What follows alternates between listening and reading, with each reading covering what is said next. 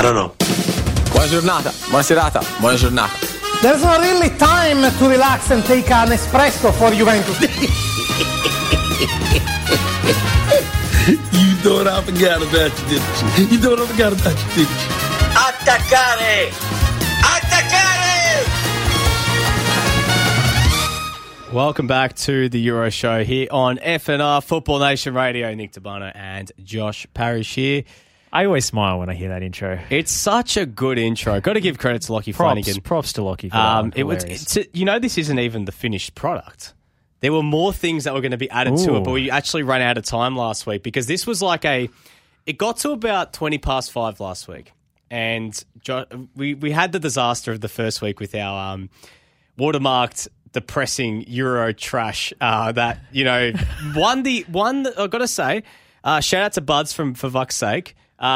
He loved it. You didn't. So we had to ditch it. And Lockie goes, "Oh, Nick, you got an intro." I'm like, "No, I don't. But I've got an idea." It was very ambitious. And I thought, okay, you know me in the group chats. I love my reaction videos. I love your Sopranos memes. Yep. And I just got together the ultimate collation of great memes with the meme track itself from the great Dave Davutovic. If you haven't seen it, head over to Joey Lynch's Twitter page because he posted another meme made by Lockie of Dancing Duva, which featured heavily in the Optus Sport Euros coverage. It's a deep well of memes. But I think the most important thing to say is that Sopranos is all about organised crime and anger, which really fits well with the theme of Italian football that the show often did. What is Italian football if not organised crime and anger? Yeah, but the organised crime stuff, that's only with some teams starting with J, ending with S. But anyways, speaking of potentially libelous things, let's talk about Jude Bellingham. Yeah, look, Jude Bellingham, he was on the wrong side of history. I guess he said some things that weren't necessarily... I don't know about wrong side of history. He spoke his mind, and I'm okay with people speaking their mind. It's always a good thing. We speak our minds here at FNR, and we say what's on our mind, but there's sometimes when you're in a situation like Jude Bellingham was, you sometimes need to tone it down a little bit and just don't put yourself in a situation where you can get fined. If you missed it, here's what Jude Bellingham had to say after Borussia Dortmund's 3-2 loss against Bayern Munich on the weekend. Well, for me it wasn't, he's not even looking at the ball and he's fighting to get it and it hits him. I don't even think he's looking at the ball, but, you can look at a lot of the decisions in the game. You give a referee that's, match fixed before the biggest game in Germany. What do you expect? What do you expect? I'm not sure about the quality of the audio there in their post-match interviews in Germany. Maybe put the generator a little further from the microphones, guys. But anyway, wow. Wow. It's not exactly, Tim Donahue, NBA stuff. No. This guy apparently in 2005, so 16 years ago. So Jude Bellingham's done his research pre-game. Yeah, his supposed research. I'm amazed. It took me quite a long time to find out what he was referring to. The referee, whose name is Zvaya, accepted a €300 bribe from a Zwei Bundesliga, second division referee to influence proceedings in favour of German minnows Wuppertaler SV. 3 other officials pleaded guilty to their actions and have since served severe punishment for it. So, wow. €300, that's a cheap bribe. That's a lot of money. When you think about it, for me, it's a lot of money. I wouldn't accept it. No way, no chance. How much would it take for you to totally compromise your professional principles, Nick? It's would it unbelievable. Be more than €300, surely? 100%. To be honest, you probably couldn't put a figure on it. But I said I couldn't put a figure on it. The answer we were looking for was no figure. I said you couldn't put a figure on it because there's no figure. It's the same thing. Josh, I'm sleep deprived, all right? Anyways. You were really thinking deeply about that. How much would I take? No. It's like, the Simpsons episode. It's like you can have the new washer or dryer. Here's your bribe. The new washer or dryer or what's in this box? The mystery box. Yeah. The box. In this situation, look, Jude Bellingham, I think, said a little bit too much. You got Jose Mourinho, who says, if I speak, I'm in trouble. I prefer not to speak.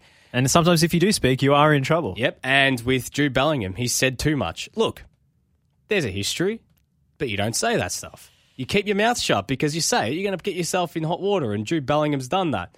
I don't know if anything is potentially libelous because it's a fact that this guy was found guilty. Yeah, well, if it's fact, so great, maybe Jude Bellingham's right. He shouldn't be getting the biggest game in Germany. No, he probably shouldn't. But at the same time, though, like you can't say that. Just straight up. You'll get fined by the league for like, sure. You know, I know that in some situations, like of course you've just lost against your biggest rivals in a massive game. I think they were up as well and they fell behind. They scored after 5 minutes and they still lost. You know, it's a frustrating situation. Obviously, post game, you know, you got to remember as well they've just lost. They've just thrown a hot mic in front of his face. He's a young kid at the end of the day as well. But you're supposed to be a little bit more switched on in that situation to just go, all right, think about what I'm going to say, because this is not just this conversation I'm going to go and vent to my players in the change rooms. There's going to be no hot mic in there. You're saying this in front of an international audience, and whatever you say is going to get nitpicked. And you have people like us on a Monday night nitpicking it and saying you're an idiot for saying that on live TV. I don't even think the decision was necessarily incorrect. I mean, it's always a difficult one with handball, but you know, it was a VAR call. He didn't get pushed in the back or anything. I thought he might have been shoved the way he was looking at it, but he moves towards the ball with his arm crooked and outstretched. I think that is a penalty. Was that Mats Hummels? It was Mats Hummels. It was me. Yes. Nick, can you explain why you decided to punch the ball, to elbow the ball in that situation? I had a moment where I thought, okay, I forgot what sport I was playing for a second, and I was too busy going between countries and did my AFL preseason. And Bellingham said he was fighting for the ball. The only player he was fighting with was Bellingham. Yeah. You know, there was no contact with the Bayern player. So I think that's a clear handball. And the referee only gave it after a VAR review. Yeah. So I don't think there's anything wrong with that. I think it's just post-match frustration. Absolutely. And he's completely boiled over. I know it must be frustrating in Dortmund's position where continually, you know, you're second best. They continually steal your best players. You can't seem to beat them to the title, whatever you do. But, you know, it's a costly defeat. I think really the blame for this one should be directed towards Mats Hummels, who not only handballed that, but also had a terrible mix-up with his, trying to play the ball back to his goalkeeper, but not getting there quickly enough. And Thomas Muller, as always, is the crafty, the ever crafty German. You know, he's always sneaking up on defenders and preying on mistakes. And he won the ball and set Lewandowski away for the equaliser. So that's, if anything, it's the central defender, his own teammate, that he should be blaming, not the referee. I want to talk a little bit about not just what happened on the field. I want to talk about Marco Rosa. He had a bit of a situation in regards to a bit of an imposter. No, this wasn't a game of Among Us that Marco Rose was playing. He had a legitimate imposter, a cosplayer, I guess you could say. And not just him, but a whole cavalry of cosplayers joining him. Josh, what happened? This is like the Trojan bus. Yeah. So yesterday before the game, the TV presenter Sebastian Puffpaff, who with a name like that, you won't have to be a sketch comedy presenter, I think. You can't get a serious job. Yeah. Disguised himself as Marco Rosa and drove a fake Dortmund team bus with fake players dressed in Dortmund's team clothes. They managed to pass several checkpoints and weren't stopped until they got caught in front of the dressing rooms. So, I mean, my favourite thing about this is it implies that the manager drives the team bus. Yeah. Like Ollie's at the wheel. Ross is at the wheel. But this is some serious like chaser areas. This is like Chaz Licciardello in the Apex Summit. You know, I'm not sure about those security checkpoints. But then again, I guess you don't expect troublemakers to be decking out an entire team bus in Dortmund. Is this like a weird version of Undercover Boss? Or like, you know, a weird version of... You know, is it like, I wonder if, well, I mean, TV presenter, could there be the off chance, I don't know what they have on German TV over there, that maybe it was part of a skit and it was just recorded and that, it was planned all along? Or I don't think it was planned. I think it's a prank TV show. I mean, that's that's a good game of chicken to see how far you can get before being recognised. It is funny, but also there's a serious note to it because... You know, Dortmund have had security issues before in their team bus. You know, there was an attempted... Oh, yeah. There was a bombing. There was an attack on them, which was supposed to hurt their share price or something. So it's like a skit has exposed that nothing has changed. Well, that there's still issues in their security. I imagine they will be tightened up after that. Dortmund apparently are not pressing any charges or anything, so they've waived that because it was just so embarrassing. I think they want it to go away as quickly as possible. So anyway, interesting antics from German TV hosts. I think they're keeping the spirit of the chaser alive, and for that I salute them. Or was it maybe like, even if it wasn't, like, this is just me spitballing, it's probably not even 110% correct. Or it's probably like, in Ted Lasso, how they play like Manchester City, but they're all actors and they're not actually players that play for Manchester City, and they've just got a guy to play Marco Rose, and he's Marco Rose for the show. Maybe it is for the new season of Ted Lasso. Maybe they play a friendly against Borussia Dortmund, and maybe just no one saw Jason Sudeikis and the rest of the crew coming in from the other gate. And no, Nate wasn't there. Stuff, Nate. The way Dortmund are doing in the Champions League at the moment, you could accuse them of being a team of imposters. So. Well, I mean, there was one coach, if we're going to talk about coaches, Josh, there was a coach that actually was sacked, I believe today, or was it this morning? The head coach of RB Leipzig. Yes, the real-life Ted Lasso. Yes. Jesse Marsch. Yeah, so he was given his marching orders after marching orders? Anyways, moment of silence. They have lost their last 3 games, I believe, now in the league. 11th place. And they are falling rapidly through the Bundesliga at the moment. They lost 2-1 against Union Berlin on the weekend. And on the eve, Nick. Yep, on the eve of their, it's a bit of a dead rubber. I mean, they can still make the Europa League and the Champions League, as in like finish third and go to the Europa League. Their game against Manchester City in midweek, they've decided to go mutual. And, I mean, when you look at their position on the table, considering how they've performed for the last few seasons, it doesn't really come as a surprise. This is actually a major blow to American coaches trying to be taken seriously. I mean, we're making the Ted Lasso jokes, and I'm sure, it's probably been repeated that many times. Yeah, throughout, exactly. The German discourse. Because you remember Bob Bradley at Aston Villa didn't last very long. Bob Bradley at Roma as well didn't last very long. That was only because they had American owners. But, look, I do feel sorry for the American managers trying to make it in Europe, because much like Australian coaches, you're not usually given the respect. And, it's just as well Ange Postecoglou is doing so well at Celtic, because, if he doesn't do well, it'll set the cause of Australian managers back that many years.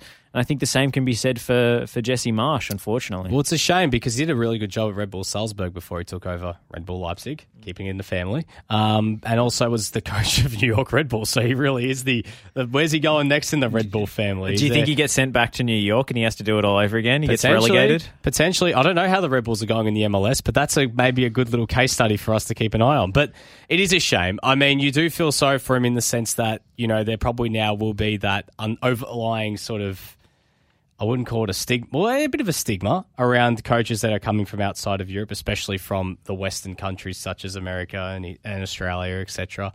And you do speak about mounting pressure. I mean, you do mention the whole Ange Postecoglou thing. I mean, there were people saying, what the hell is this, even before he even coached a game for Celtic. And now look at him.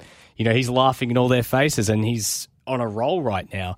But, I mean, when you consider, as we said, Leipzig's performances over the past few weeks, and it really doesn't come as a surprise. But his win-loss record before that was sensational. A 68% win record at Red Bull Salzburg. That's no joke, even in Austria. Yeah, and won half his games for 49% win record at the Red Bulls New York Red Bulls. And obviously at Leipzig, it just didn't work out for him. But I'm sure we'll see him surface again. Maybe he'll take a step down and go to maybe a lower sort of Bundesliga club, or maybe he might go to a different league. I'm sure he's still got a future in this game. It's just a shame how it's panned out for him. Yeah, no good. Let's talk about La Liga before we go to a break, Nick. Real Madrid extending their advantage at the top of the table with a 2-0 win over Real Sociedad. Yep. A number of fans went along to that live screening in Hughesdale in Melbourne, courtesy of La Liga and Glenn Rolls. Hope that went really well. Look, Real Madrid look to be cruising this season. I mean, it's a very competitive season, but the thing that gets me is Atletico Madrid. How have they invested so heavily in their squad and got worse? I mean, look who their coach is. I got to give Diego Simeone Bakura, I'm not a hater. Our producer Bakura's calling me a hater, apparently. But anyways, I respect what Diego Simeone's done at Atleti from taking them from where they were to now. But at the end of the day, you need to eventually take the handbrake off. Like, you've been playing this way for such a long time. I just think that they're getting worked out all of a sudden. They've invested so heavily in so much talent, so many great creative players. When if you do take that handbrake off, they could be as good as anyone in world football. But right now, they're falling. And they're into fourth now. Real Betis have jumped them. They're in danger of falling out of the top four with Real Sociedad and Rayo Vallecano in sixth. Can you believe that? Rayo Vallecano in sixth that are breathing right down their necks. Falcao's Rayo Vallecano. Yes, I did forget about that, actually. But it is a bit of a fall for them. Real Madrid are cruising this year, Josh. They're 8 points clear of Sevilla. It would take a miracle, I reckon, for them to lose the title from here. Like, going bold here. I just don't see Sevilla or Real Betis catching them. With Barcelona 16 points behind as well. Sevilla are very good, but I don't think they're not quite have enough. They're not going to catch Real Madrid are just way too consistent. Vinny Jr.'s playing way too well. Benzema, despite his legal troubles, is still at the Luka Jovic came on and scored on the weekend. I totally forgot about Luka Jovic. Exactly. Look, I take your point about Diego Simeone. He still isn't giving João Felix, who should be, I believe, the centerpiece of this squad, enough minutes. And, it's still the same formation. It's still the two banks of four. It's still two up top. Very narrow.